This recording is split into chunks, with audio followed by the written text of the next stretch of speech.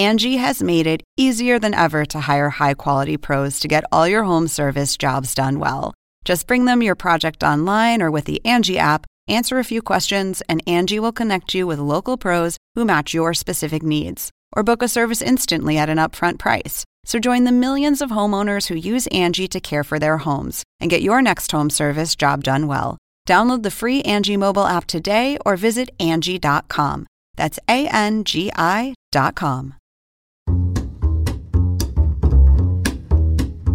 Well, it's been a while. It's been a while. Since... I missed you. Well, you and I have seen each other. We just haven't seen each other in the steam room, Chuck. I know. I missed you, though, Ernest. Ernie Johnson and Charles Barkley. Welcome back to the steam room, America. Yeah, we were, we were out of pocket for... Shout out to March Madness. Man, it was awesome. It was flat out awesome. Well, yeah. Except for the last night for Kenny. Yeah. But the whole tournament. Shout out to our CBS partners. Wonderful. My girl, always a blast. Mindy and Ellen, my makeup girl and my wardrobe those girl. are the people you want to shout out as the makeup people? That's the first shout out you have? Yeah, they worked hard. And it's hard to make this thing work. Yeah, it is. Yeah. Okay. I don't think you intended for it to come out like no. that. Shout out. Hey, Clark Kellogg, Greg Gumbel. Yeah. Love you guys, man. Thank you. Self Davis. Thank you for another amazing year. Yeah. I'm doing the steam room under the influence a little bit today. What's wrong? Allergy action. But I'm under the influence of Flonase. Flonase. Okay. Flonase is good for the allergy. We said under the but you know what? It gives me just a touch little lower voice. I think the steam room audience will enjoy that. Oh my God! Don't you? No, I don't think it gives me a certain timbre in my voice that's like, yeah, okay. Boy, I wish this guy was on my Calm app reading me a story. And are you serious right now? Yeah. Have you ever done the Calm app? I have not done the Calm app. You should try it. Yeah. Put you right to sleep. On the road, I use it on the road. So will some tequila. But no, this is much better. Okay. Shout out to Redmond Vodka, too. Oh, we are right back into it. Yes, we are. We always start out the steam room. Man, I got a big list here today. Oh, how long are you going to go with this? It won't take long. Okay, first of all, here we go. First of all, I was awakened yesterday by the awful news about Dwayne Haskins. Man, 24 years old. I just want to give my thoughts and prayers to his family. Pittsburgh Steelers quarterback got hit down in Florida, man. And he was part of the fraternity. As I always said, if you play sports, you're part of my fraternity. And I just want to give my thoughts and prayers to a family. 24 years old. Just brutal, man. Brutal. Okay.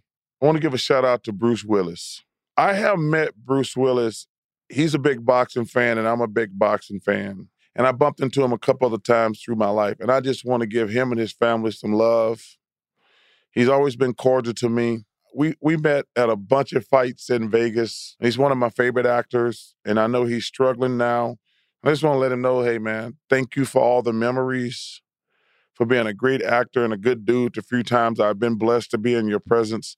So shout out to Bruce Willis and his family. I haven't had the pleasure of meeting him. Yeah, he was awesome. And I don't know a lot about that disease, but I just want to let him know, hey, I've been a big fan. I'm going to thank him for treating me great for every time I met him.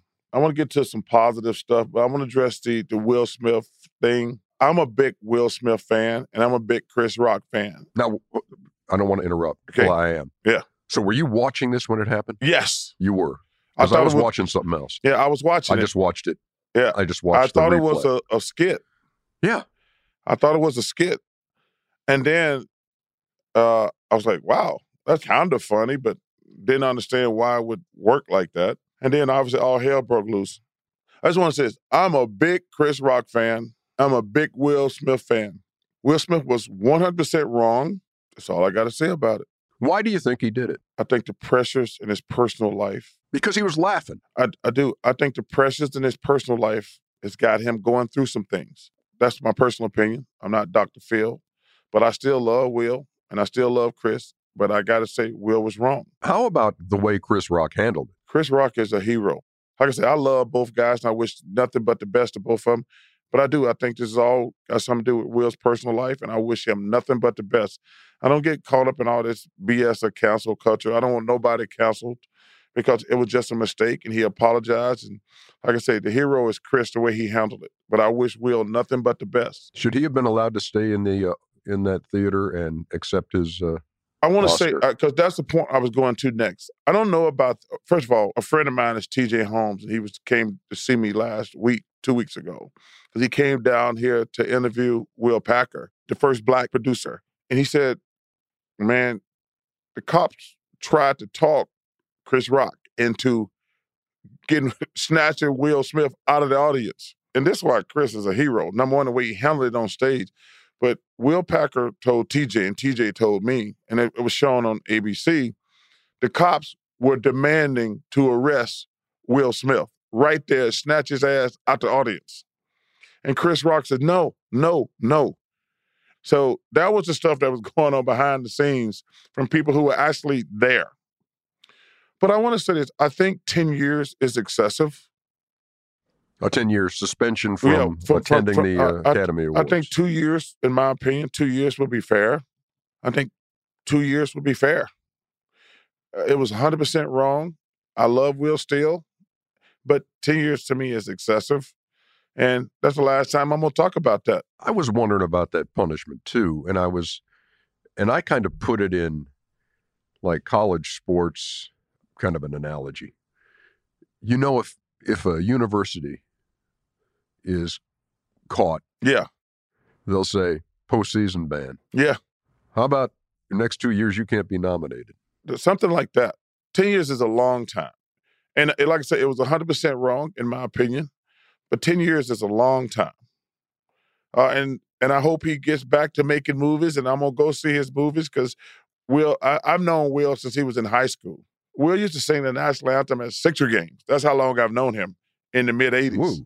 And he's always been great and cordial. Now, like I say, I wish him nothing but the best. I've been in Chris Rock's presence probably 5 times, and he's always been amazing, and I can't wait to be around him again. So that's the last time I'm going to talk about that stuff, ever. But I want to say about 2 things. Tiger Woods, y'all. Tiger, man, I'm so glad to see you back on the golf course. It's amazing. It's amazing. One of the greatest stories. I did not think he would win because I don't think you can miss that many days and with a bad leg, but just actually tearing it up at the majors. I've already thought he's the greatest golfer ever. It made me fall in love with golf even more. It's been an honor and a privilege to play. I think I played with him probably 5 or 6 times. And it's just great to see him back out there. And that's before you got your swing fixed. I know. I can't wait. That must have just been. Boy. You know what Tiger's probably thinking is, I can play 4 days at Augusta. I played with Charles when he was hitching. Yeah, let me tell you something. That's true. Good point. Let me tell you something. He can't give me a shot of hole anymore. Those days are over. Those days are over. He can't give me a shot of hole anymore. Him, Max Homa, Colt Knost, Pat Perez. You're putting Phil Mickelson. You're putting yourself. Yeah. In the ranks of those guys used to always professional golfers. Yeah, those guys used to give me a shot of hole. Those days are OVER, over. I'm kicking ass and taking names on the golf course right now. Roy Green, Eric Dickerson, Marcus Allen, Jerome Bettis, Ernie Johnson. I'm in the ass-kicking business, and business is very good. Okay. I see you didn't put Eric Johnson, my son, on I'm list. not. I can't wait for the Black Masters. So I'm gonna finish up with something that's so near and dear to my heart. First of all, I hope that I pronounced this right. Ketanji Brown Jackson, the first Black woman on the Supreme Court. Man, that is one of the greatest days of my life. Her getting nominated and getting elected to the Supreme Court. Man, it's just, I can't even explain, number one, obviously being Black, but being a woman is just such an awesome thing. To be a Black woman on the Supreme Court, man, my heart is full for her family, for all other Black lawyers out there who are women. It's just a great thing. That's a great way to wrap up, first of all. You covered a lot of ground. A lot of stuff happened since we've been gone, brother. Yeah, way to stay on top of it. Thank you, brother. I appreciate it, man. So I'm glad to be back on the steam room. You know, Bleacher Report's Taylor Rooks, one of our teammates, an Emmy-nominated Taylor Rooks. And you know, Bleacher Report is that's the only internet I look at, too. Oh, very good. Yes. Well, she's going to join us next here inside the steam room. Yes.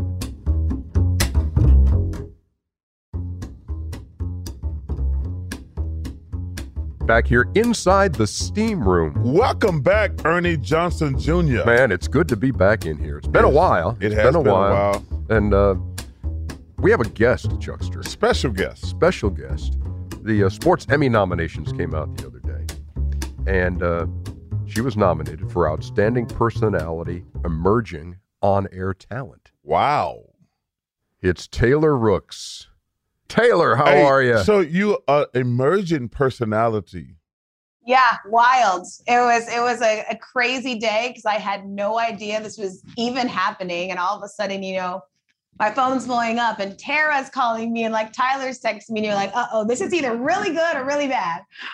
So it was really nice that the news was that I was Emmy nominated, and I'm super thankful and super grateful. Very, very well deserved, we might add. Well, first of all, Thank you. You've been a tremendous asset to our team for a long time. So I don't know why they say you're emerging now. Hey, talk it. Give me all the things, Chuck. No, I'm kidding. I appreciate that. I'm very happy about the title. I think that with what we do, you're constantly just wanting to push the envelope and make content that is different. And sometimes it takes a minute for that to catch on and for you to figure out what that niche is for you. And I think now I've really understood the thing that I think makes me special in the space and makes the work special. And so I'm just happy to be included in it. What's the best part of your job? Oh my goodness, so many things. But for me, it's been the best and most rewarding part is I feel like I have really gained the trust of people that I interview. And I think I've gained the trust of my peers and people wanting to sit in that chair and decide to be open and honest and talk about things that are great or things that are also sometimes difficult. So I've enjoyed that aspect of making connections and building a really strong trust amongst people that come onto the show. For me, sometimes I get to interview people and I'm kind of excited. I'm a fan guy. Who have you interviewed? You're like, wow, this is really cool. I'm going to get to interview this person. Oh my gosh. I'd probably say Allen Iverson. Okay. That was really nice to get like an hour with AI. It was really, really cool. I know Candace Parker works with us, but I've always been such a big fan of hers. So when she came on the show and I got to just talk to her for a long time, that was really cool too. Those two stick out the most. And this wasn't on my show, but I got to interview Barack Obama, and that was like, I couldn't believe it. So I'll say those three. So I have had the pleasure, President Obama asked me to interview him one year, and I actually knew him before he was the president. And for some reason, when he became president, I was shaking like a leaf when I got a chance to sit down and interview him. It's such an amazing thing to be in the room with him because his class, his dignity, his grace. But were you really nervous for that situation? Oh, 100%. And it's funny because I only got like 8 minutes. Like they picked 4 people to get 8 minutes with him. You could ask him like 1 to 2 questions. So I get there and I'm like, oh, I'm ready for this. I prepared. I read the book. It was when he had just came out with his book. I'm like, I'm ready. But when he popped onto the screen, everything just went out the window and I'm smiling. I can't believe it. He's like, it's so nice to see you, Taylor. He says your name and you're like, oh my gosh, what was I even, then I had to come back into it. But he's just somebody who I deeply respect for so many reasons. And he's just, everything he says is beautiful. Like you can just soak up so much knowledge from him. And he has this amazing presence about him, even though it was on the computer. I felt his leadership and I felt all of the reasons that, so much of the country fell in love with him as the president. This Taylor Rooks X series that we're talking about, obviously, if you're going to interview an athlete, that's right there in your realm. How different is it? And how does the preparation differ when you're going to go like into the entertainment world? In a lot of ways, honestly, it doesn't. So much of it for me is the same base, that same type of research. I try to watch every interview this person's done. I try to read every article that they have ever been a part of. And I know, Ernie, of course, like so much of this is really the people business above all else. Everybody at their core is the same, right? Everybody has things that they want to discuss. And even when I am interviewing athletes, so much of what I focus on is off of the field or off of the court, that a lot of those same practices kind of apply regardless of the person that I'm interviewing. No, and you know what? I think, the fact that you point out that you'll watch interviews here and there where you can pick something up that isn't a headline maker, but it's something that will really drive an interview, rather than just taking the press release and saying, okay, this person's this and is working on this, because they hear the same question so many times, and it's so easy for them just to rattle off, here's answer 3B to that question. But man, if you can come up with something that's like, oh, wow, and they're thinking, wow, you did some homework on this, didn't you? Yeah, totally. And something else I have found too is sometimes a simple way to dive deeper into things they've talked about is just asking why. Like a lot of times when people are in interviews, I call them like level 1 questions, level 2, level 3. And like sometimes we just stop at level 1. They give us the answer and we don't think to ask about like why they did that or what they meant by that. And in my experience, a lot of the revelations or the good parts of the interview have come in the follow-ups. And too often we do ask those same things, and it's okay to, talk about the same topic, but understanding like that level 2 and level 3 reasoning as to why that is their answer has helped me a lot in interviews. And also knowing like small things like, yes and probably aren't the same answer. So pushing people to like answer the question that you ask them has helped me as well. Hey, how old are you? 29. I'll be 30. I'll be 30 next month. You don't ask women that. Okay. I'm ready. I love it. I'm excited to be 30. So you're 29. Who influenced you to go down this avenue? Because like there's not many Black women in sports. Yeah. So who did you see on television? And when did you think, like, I want to do that for a living? Oh, my gosh. I mean, I remember so distinctly when I saw Pam Oliver on television. But then I also grew up, in the metro Atlanta area. I was watching like Monica Pearson. Yeah. So I was really fortunate to be able to watch a lot of Black women on TV. And I knew I wanted to do sports journalism. So like, I remember my first real interview, and I say real in quotes because it was awful and he was just answering my questions. My uncle was actually Lou Brock. So he would allow me to interview him. So that was like one of the first real ones I did. And then I went to high school with Stephen Atwater's children, and my dad and Steve Atwater went to high school together, and so did their dads. So he's a very good family friend of ours. So I got to interview him too. So I got chances to talk to people that like really had something to say and try to get better at it. They let me interview them as many times as I asked, and I hope it got better each time. So now, what's your next goal? So many things. Like I obviously I know that it's important to have these set goals and things that are tangible, things that you can reach and say, okay, check that off the list. But what I have found for myself is sometimes I set goals and then I get focused on that being that specific thing. And you're almost inherently putting yourself into a box when you set a goal. Yeah. Because you say, okay, I want to reach that. But it's like, I actually want to reach further than whatever that goal is. So I try to have myself reach like feelings. And for me, what I eventually want with my interviews, I want them to feel necessary. I always bring up like an Oprah comparison of like, I knew when I left school, every single person in every single house was watching Oprah. Like it was what everyone did. And if you didn't watch it, you felt like you missed out.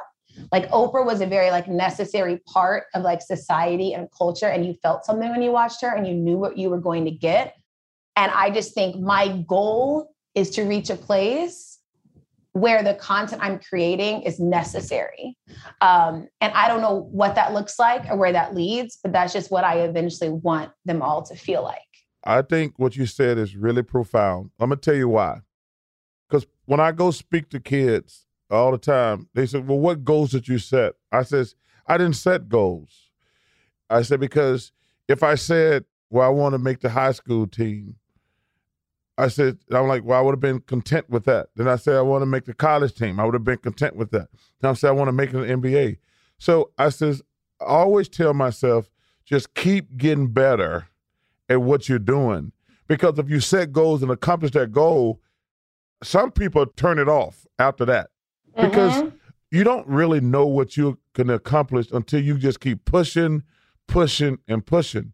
So I hope the people at home, the way you said that, like, I'm not sure about setting goals because I never grew up thinking I was going to be Charles Barkley. My first goal was like, I want to make the high school team. Yeah, but even that is goal setting. I mean, I think you can get places and reset. Well, I guess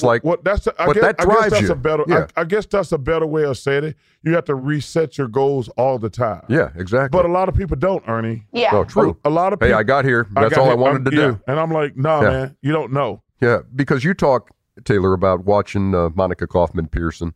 I used to work with her at WSB, by the way, way back in the day. Well, she turned out good. What happened to you? I don't know. I'm still waiting to see. I need to reset some goals. So there are going to be young women out there watching you on BR, on your interview series, on NBA Twitter Live during the playoffs, and they're going to say, "Yeah, that's what I want to do." And what's the best advice you give somebody who's watching you and saying, that's where I want to be? I think the number one thing I would say, and I actually kind of soaked this in when I was reading Michelle Obama's book, is anybody watching, I would want them to understand, like, what I'm doing isn't special. Like, it's as special as everybody else is special. And I think sometimes when we watch people that are doing the things that we want to do, we feel like there is something like incredibly different about them. And it makes what they're doing feel unattainable. And I would just want everyone to know that everything that I'm doing is possible to all of us. Like, we all have a voice. We all have original thoughts. We all know how to ask a question. We do it every single day. So if you're watching, I just would want you to understand that this is completely possible. You work hard, you focus on a task, you try to excel at that, and you get lucky too. That's another thing I think is important. It's for everyone to understand anybody doing something you want to do got deeply lucky. And it's a disservice to every single person to attribute all of your accomplishments to hard work, because a lot of people work hard. Luck plays a role into it too. So just if you're watching, I would say it truly is, it's possible. Because I think growing up, everything just felt so far what I wanted to do, but it just isn't as far as you think it is. So let me ask you a question. So I don't do any social media. I know. We got to get you on that. I don't know how. Give it up, Taylor. It's not going to happen. I have tried, and I have tried. Yeah, that ship is sailed.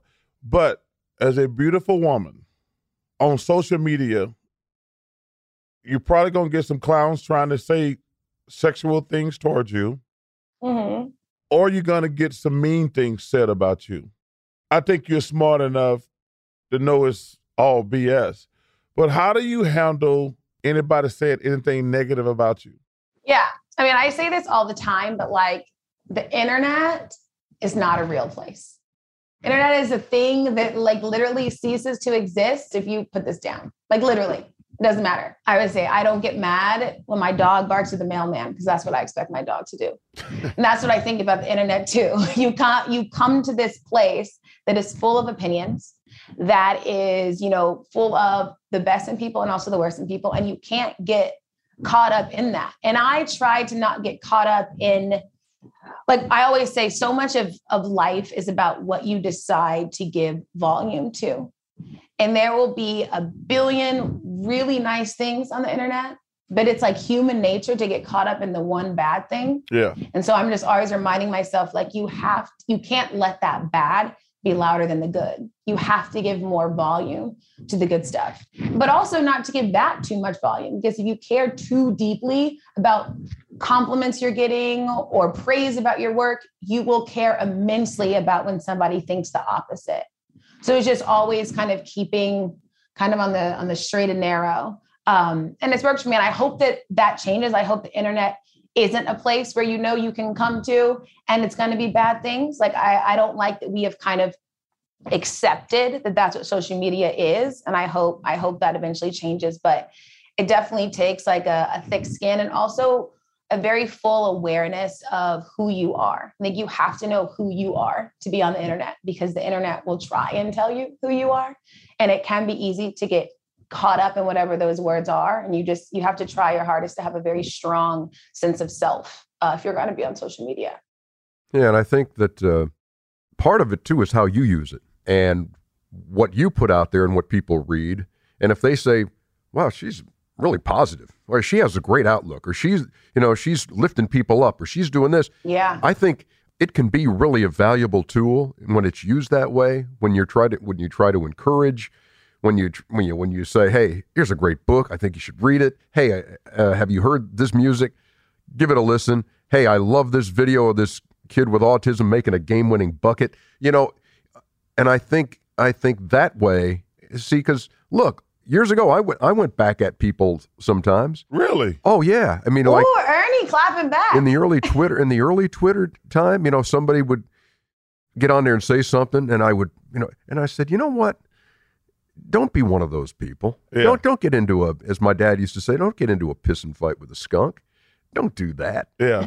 Just look, they're going to have, no matter who you are, there's never going to be 100%, oh yeah, love this guy. Yeah. There's always going to be folks out there. So as long as you're able to just say, well, that was, sometimes somebody will take a shot and you say, well, actually, that's kind of funny. I just can't do it. I see a lot of people on there and people that I follow who are just right at people all the time. And I said, I couldn't live like that. Yeah. I don't understand. Like if I'm sitting at home doing nothing.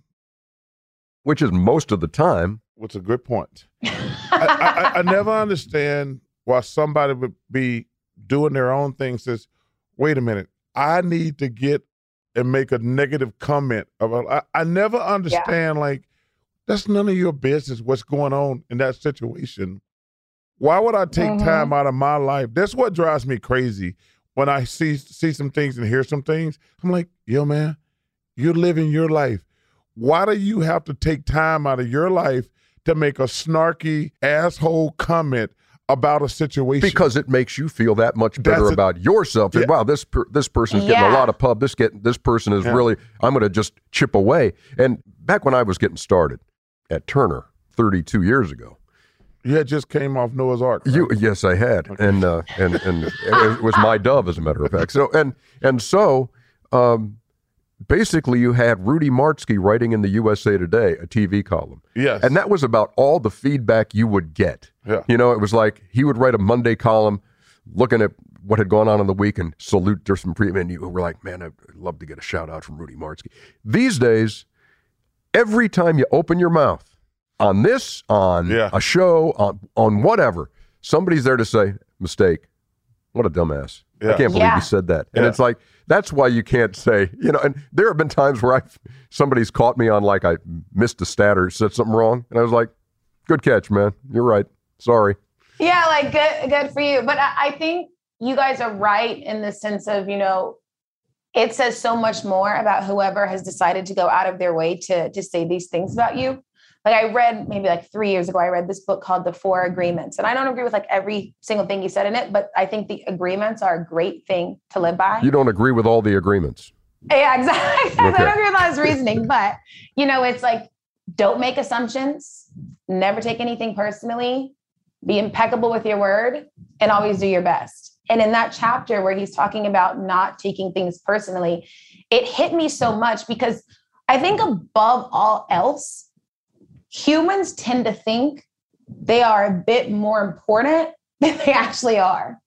And when you see a comment that is made about you, it really doesn't matter in the grand scheme of things, because in the grand scheme of things, everything is bigger than you, but also everything is bigger than this person that has decided to talk about you. This is all so fleeting, and like getting caught up in comments is it's a very elementary thing to do, because they really do not matter. And so whenever I see something, I try to think like life is bigger than me. I don't need to take myself this seriously, and this person doesn't need to take themselves this seriously. And just kind of shifting my mind to really understand that has helped as well. So every person who gets in our business, your life changes. People start to recognize you. People interrupt you at dinner. People want to take pictures. That all goes together. When did you realize, like, and I'm not saying like it's a big deal, but like your life changes? What was the moment for you, like, wow, people know who I am? I think, so I remember there was All-Star in Charlotte. And that was what, like 2019? A few years ago. Maybe? Yeah. And I'm at this like afternoon kind of lunch event thing. And it was hosted by Dreamville. And when I'm there, I'm sitting down and J. Cole was there. And he had seen my interviews. And I remember I thought that was crazy. Like, he came up to me, I was talking to me about the interviews. And I'm like, wait, J. Cole has seen something that I've done. And that was like my first year that I had started with BR and Turner. And that I remember that really distinctly because I thought that was just wild to me because I was a big fan of J. Cole's music. So that sticks out for sure. You know, for me, Chuckster, Yeah. we were doing a Laker game.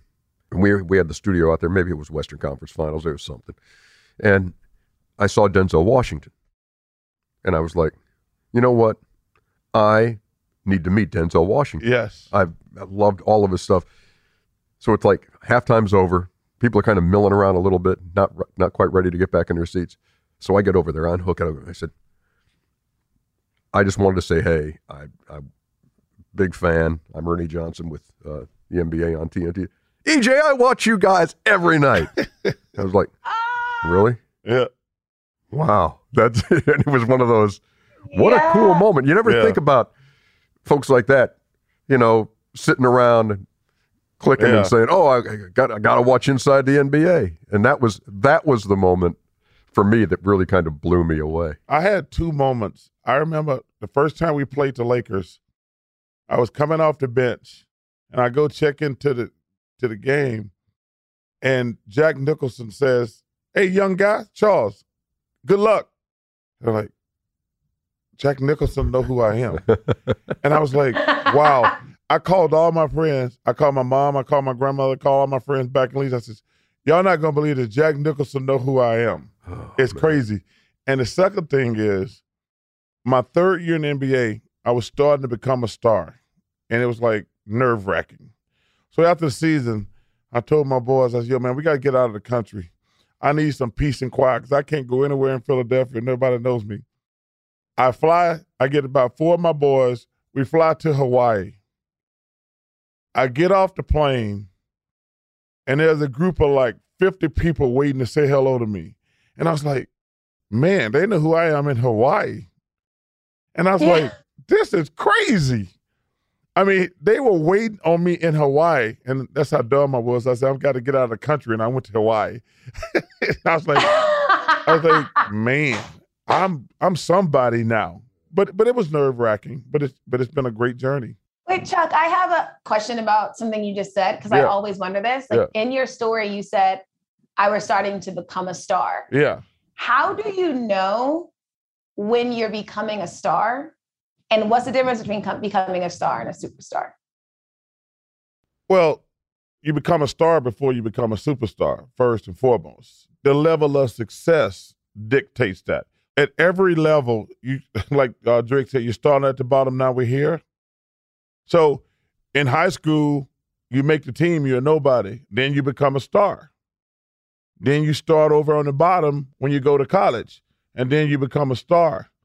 And then you go to the NBA, and then you become a star, then you become an all-star, then you become a superstar. There's 3 levels to it. But it's all dictated by your level of success. Are you talking about numbers, or are you talking about something internally that you see as you're playing that you say, man, I used to watch this guy, and you know what? He can't guard me. Or this guy, I can play with these guys. I mean, is it that or is it numbers? It's a combination of both. Because, like, the numbers make you a star and a superstar. In people's eyes. Also in your eyes, too. Like, you can't walk around thinking you're a star if you're a bench player. I mean, you might think that, but the more successful you become, that dictates whether you're a star or a superstar. Like Kobe, LeBron, when they first came to the NBA, they just like, yo, these just dudes.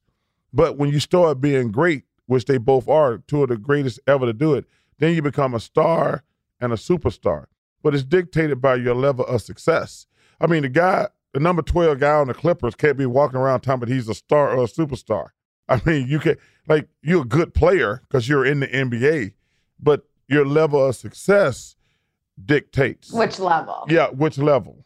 So to answer your question, yes. Like, you're a star, Taylor Rooks, and you keep doing your thing, you're going to be a superstar because you're talented. And like I say, they say you're a merging star. We always known you're a star down here at Turner. That's so kind.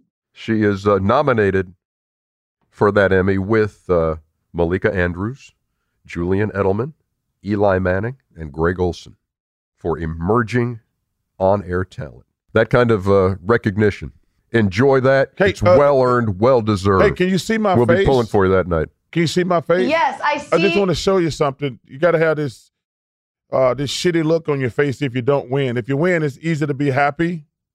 But this is the face you like. I've lost the Emmy like 18 times. You just have to sit there and like. No, you clap. You clap for the person who won. Congratulations, you mother. Just have to keep a smile on? Yeah, hey. I'm going to remember that. Yeah, hey, just smile. I'll remember you saying that. Show your teeth and smile and be saying, you mother, I didn't win. Ernie, I do have a question for you because I asked Cap if I could ask you a question that I'm curious about. Sure. If you have time. Yeah, of course. So this is just a selfish question that I want to know. Because I think one of the many things that makes you really, really, really great at your job is that you know when to just let all the guys talk. Like, you know when to be quiet and allow them to debate and go back and forth and tell their stories. So what has like hosting inside the NBA taught you about the value of just silence? Oh, no, you treasure it is what you do. You treasure silence. There's nothing better for me, Taylor, than the drive home to Brazelton after a show where it's just me and my music, or me and nothing, and no more yapping in my ear, and nobody threatening each other at the end of the set and saying, there's going to be some furniture moved in here, blah, blah, blah, bring it on, blah, blah, all that stuff. But you just develop a feel for when a conversation's run its course.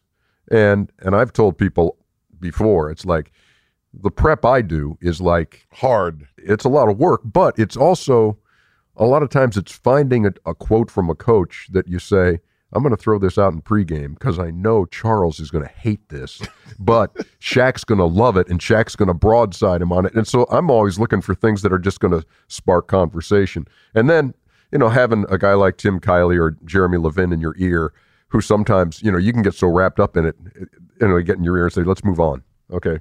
So, we've done this too much. So, no, there's value in, to me, look, these are the guys who played the game.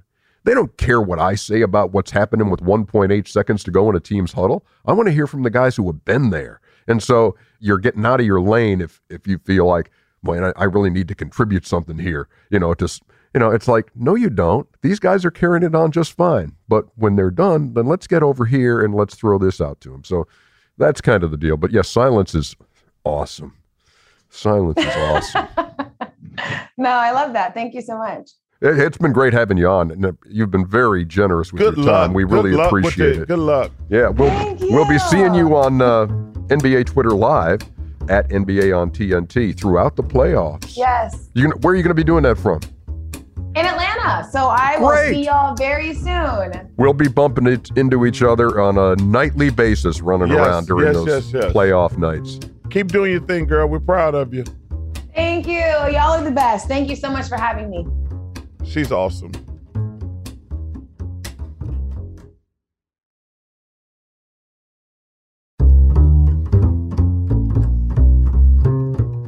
It's been a while since we've done a steam room. It's been even longer since we've had the legendary Tim Kiley in our presence. Longtime producer. Every time you say that legendary, I just like... He is. Okay. You mean legend in his own mind. Did you miss me? Not really. We just saw you. How are you going to do? How are you? I'm doing well. I just wanted to, before I do anything else, we got to give a shout out to Audrey Martin because the Inside Story got a nomination for an Emmy. Hey, and that's congrats awesome. on yours, Ernie, as always. Thank you. Didn't she just have a baby? I think so, yeah. Little Charles? June. Yeah, June. Hey, Artie, congratulations on little June. See you next year. All right. You know, these women be getting like 6 months vacation, so I won't see her anymore till next it's year. vacation. Oh, don't start baby going and down diapers. that road again. There we go. All right. Well, since we haven't been together in a while, I wanted to get Chuck's impressions of, and I know you use this word a lot, but Deshaun Watson getting 230 guaranteed. Wow. Caught me off guard with that one, TK. Man, this is a tough one for me as a jock. I don't know what's true and what's not true. And I try never to play God on television because I don't think that's fair. But that's a troubling situation.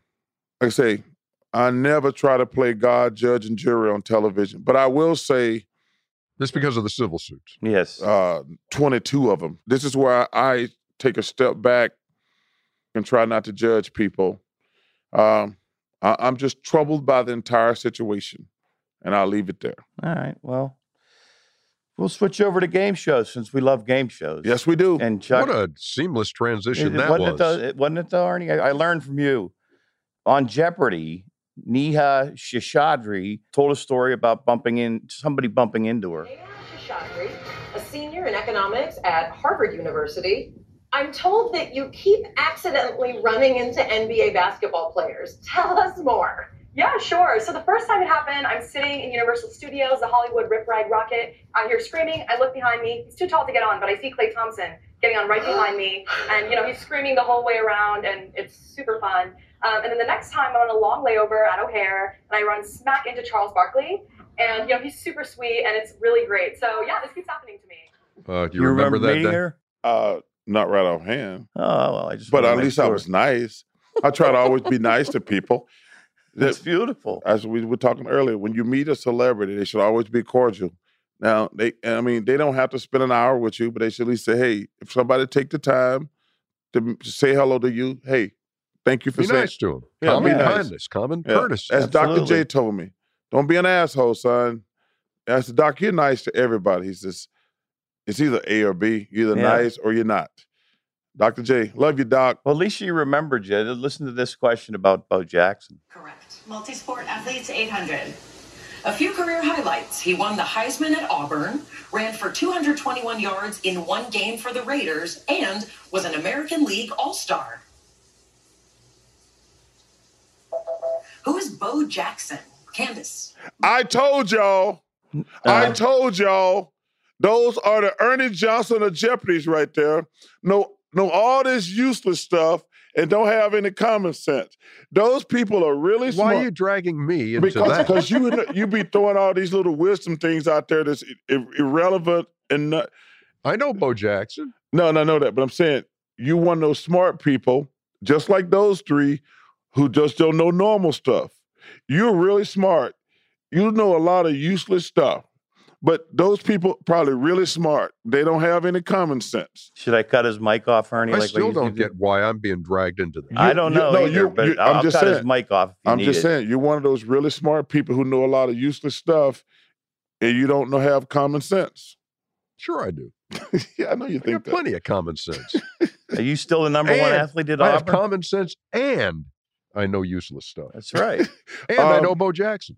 How can those three people consider themselves smartest people in Easy. the world? If you're not a sports fan, And she picked the category, so You maybe can. yeah, that's a good point.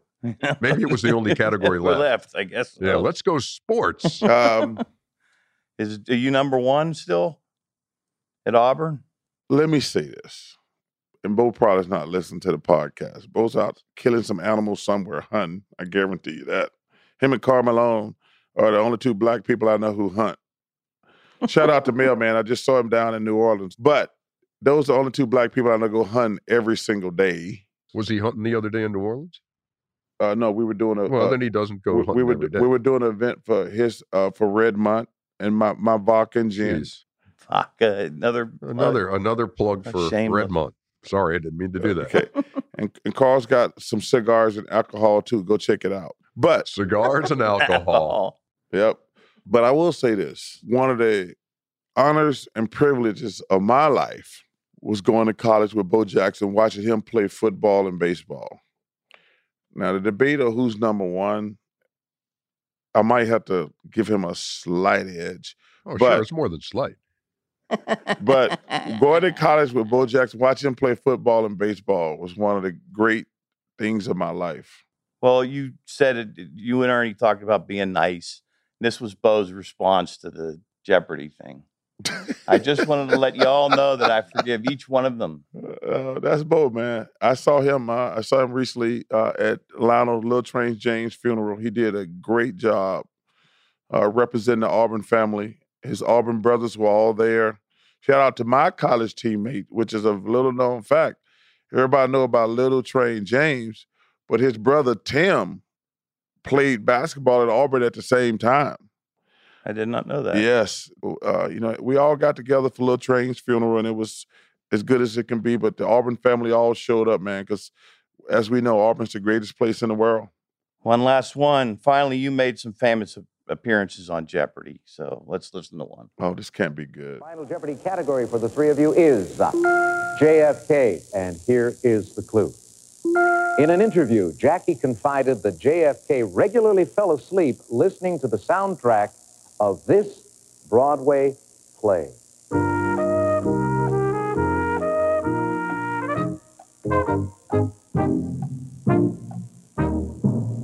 The Kennedy years, of course, have often been referred to by this name. Charles, we'll start with you. What did you come up with for Final Jeopardy as your response? What is cat?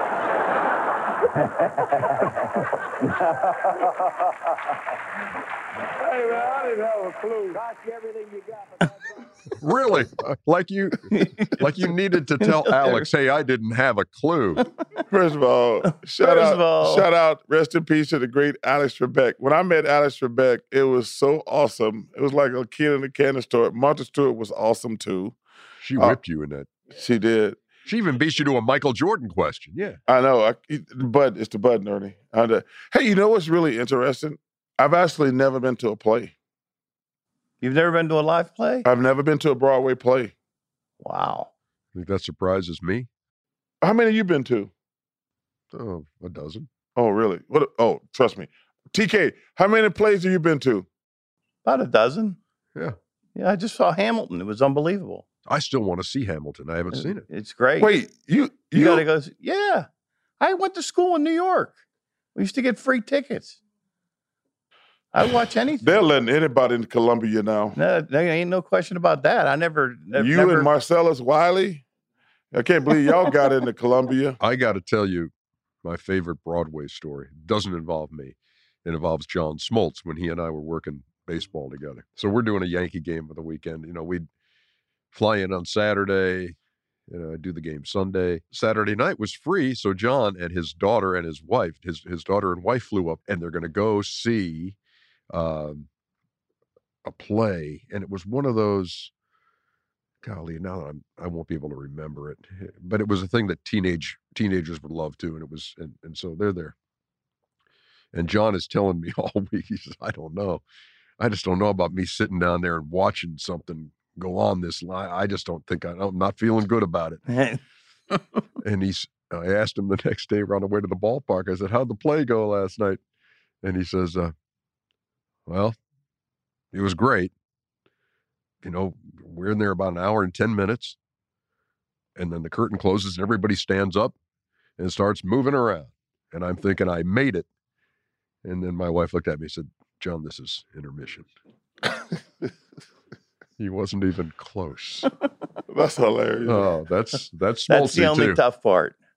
That's the only tough part. And in those old theaters, you'd have a tough time sitting in one of those chairs. I probably should go see a play. You'd be amazed, Chuckster. Yeah, Hamilton. I actually would like to see Hamilton because I heard so much about it. If I'm going to go to a play, it's got to be something like that. You and I will go. We'll go to Hamilton.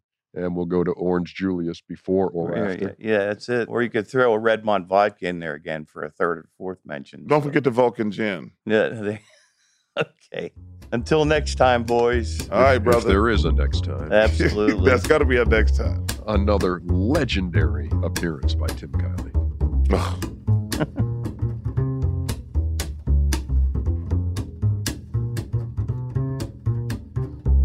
Chuck, Chuck and Ernie in Steam Room. Come and join us in Steam Room. Chuck and Ernie in Steam Room. Leave your towel on in Steam Room. Chuck and Ernie in the steam room. Chuck and Ernie in the steam room. Leave your towel on in the steam room. You crack yourself up every time you hear that. Told you, that's why they call me the Black Frank Sinatra. Yeah. Hey, have you noticed, just talking about the quality of the production of the podcast this week, any change? Because it's better. Abby Stoltz, this is her first gig producing So the much Steam better. Room, So because much Michael better. Kaplan is at his little brother's bachelor weekend. First of all, I don't understand why he think his brother's bachelor party is more important than the steam room. Oh, I do. Well, why would you think that? Just about everything's more important than the Steam Room. First of all, clearly. I'm sorry, Law Steamers. He didn't mean that. Sometimes you say things you don't mean. No, we don't take ourselves like we're really important. We know that folks enjoy listening to this. But look, if you're gonna have a bachelor party for your little brother, that trumps the but the I'm a Steam little Room. concerned. They went to Austin, Texas. There's a lot to do in Austin, Texas. Las Vegas, Scottsdale, Florida, somewhere. Nobody goes to Austin, Texas unless they're going to the University of Texas. It's not like Vegas or You can have a good time without maybe getting in the trouble you might get into in Vegas. Hanging out with a bunch of college kids, drunk college kids on the weekend. That's okay. I don't Cap, know. have a great time, Cap, and little Cap brother. I'm sure he did. The Chuck's answering machine number, 404-987-0330, 404-987-0330. We encourage you to call. Make it entertaining. We probably got plenty of calls since we've been on I would think. hiatus. See, I'm using big words right Yes, there. you are. Hiatus. Please, call number 1. You've reached Charles Barkley. Leave a message, America. Hi, Ernie and Charles. JR here from the Philippines, your loyal stimmer from Manila. Mabuhay. So I have this dilemma that I've been mulling about for the past few months. I run a fintech startup in the Philippines. We help college students stay in school through education financing. So we also help them pay for their college tuition. And I've been offered by our parent company to move to Singapore, me and my wife. I was just wondering, in your career, Charles, I know that you started with Philly, Sixers. And I remember in one of your interviews, you said that if ever you get into the Hall of Fame, it will be as a Sixer. And I was just wondering, since you transferred to Phoenix, you got your MVP there. Between Philly and Phoenix, where do you feel at home? And did your transfer to Phoenix feel well worth it? Again, all the best from Manila. And if ever you play this through your podcast, know that I'm keeping my towel on. More power, guys. Thank you and stay safe. Thank goodness. Hey, listen, so air exposure. I'm going to the Philippines with you. He said something to me at the All-Star game. He said, we got to get to Manila together, the Philippines. So air exposure, Chuck wants to go with you to the Philippines. Count me in.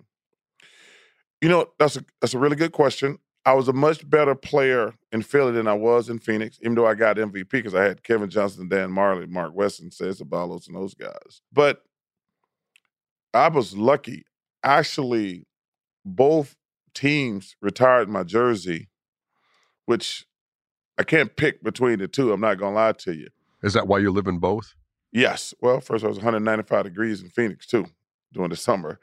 But my Philadelphia days were great. I got to play with my dad, my second dad, Moses, and Dr. J, and Andrew Tony, Maurice Cheese, Clement Johnson, and Clint Richardson, and all those guys. And I went from being a fat kid to an all-star in the Hall of Fame because of Moses. And I had more team success, getting to the finals with the Suns. But I could never pick between those two. Philly means a great deal to me. Phoenix is where I live now.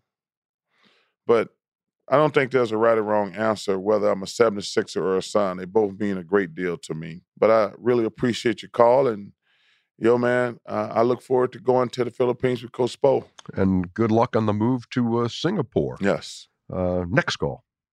Hi, Chuck. It's Levi from Richmond, Virginia.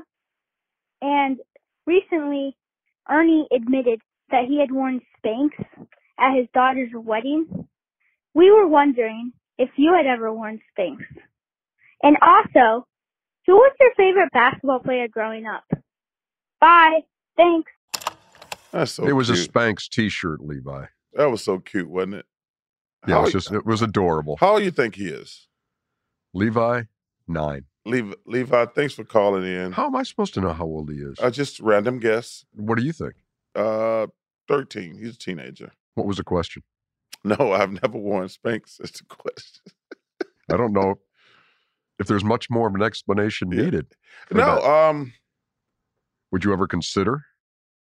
I got on a really strict diet for my daughter's wedding just to make it reasonable. But no, I don't. I don't think I'm ever in the Spanx category. Okay, so the second part of his question was who was your favorite player growing up? You know what's really weird, Ernie?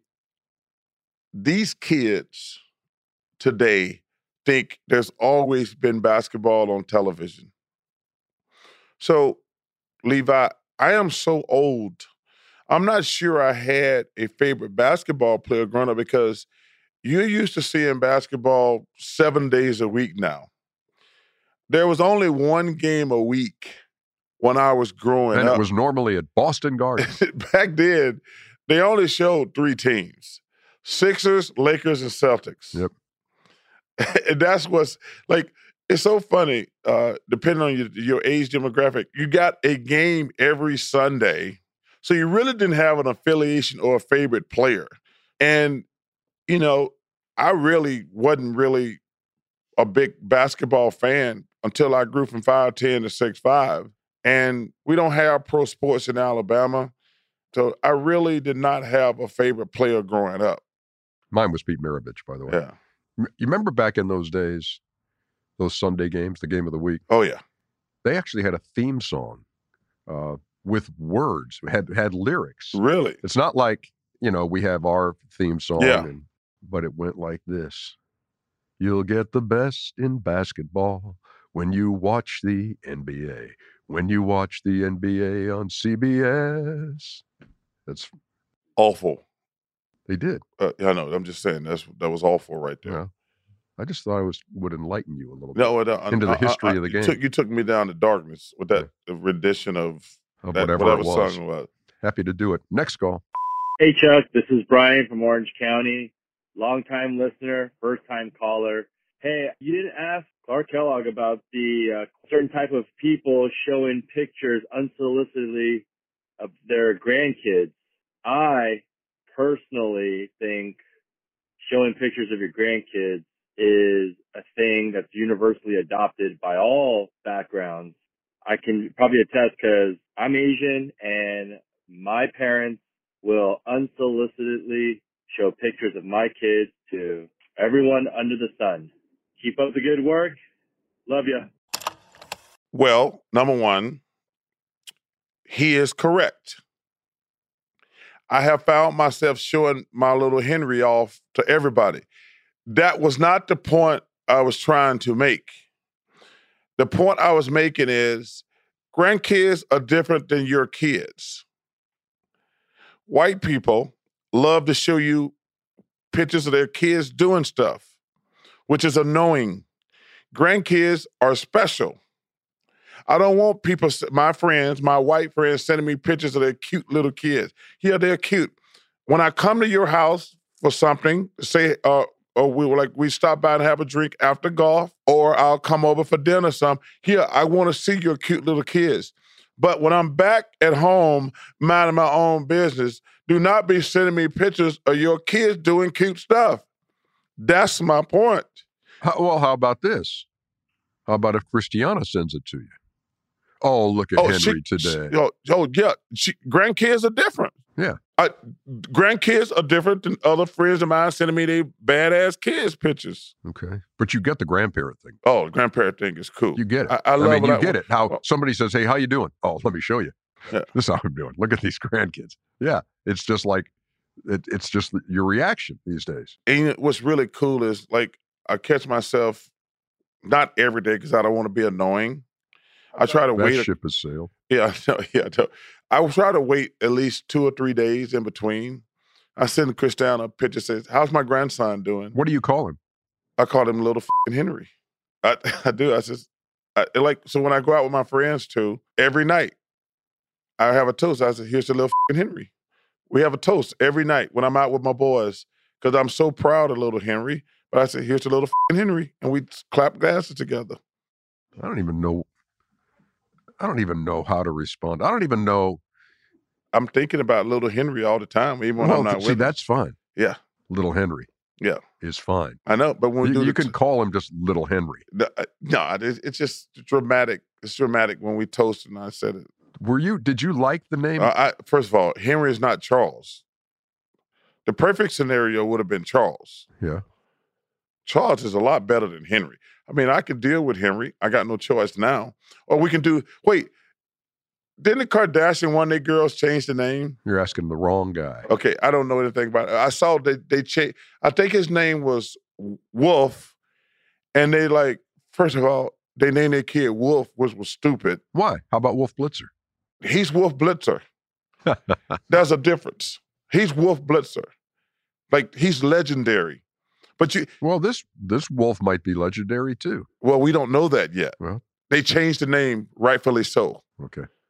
You can't be going around saying, "Hey, there's Little Wolf." Now, when you watch Coyote, Wolf, what'd they do? I don't even know the new name actually.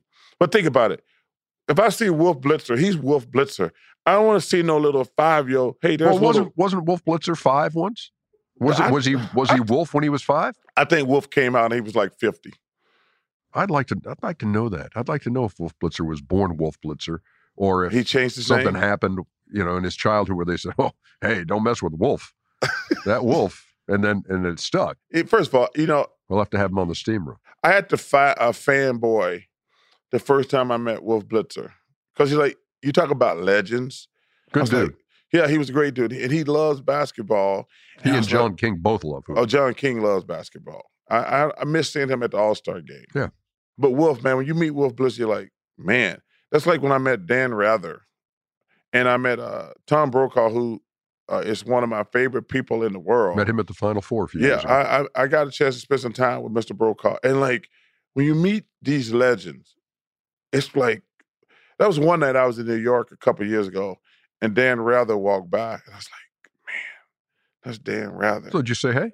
I did not. I didn't want to bother him. Chuckster. Hey, it's sometimes people don't want to be bothered. He was at dinner. I'd love to be bothered by the Chuckster. Yeah, That's like the day that I had to introduce you to Julia Louis-Dreyfus.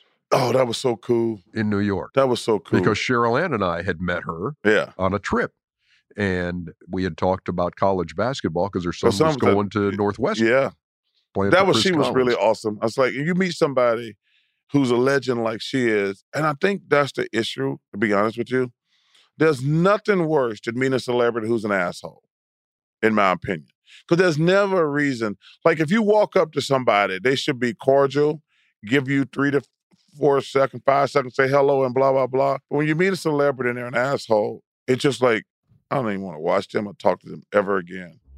This has been a fun return to the steam today. Our best to Michael Kaplan, who will return sometime unless Abby's taken his job now. Abby, great job in your first producing of the steam room. This is the best steam room ever. First time we've had no glitches since the cap. And we send you off. Here's to Little Henry. Here's to Little Henry. That will suffice.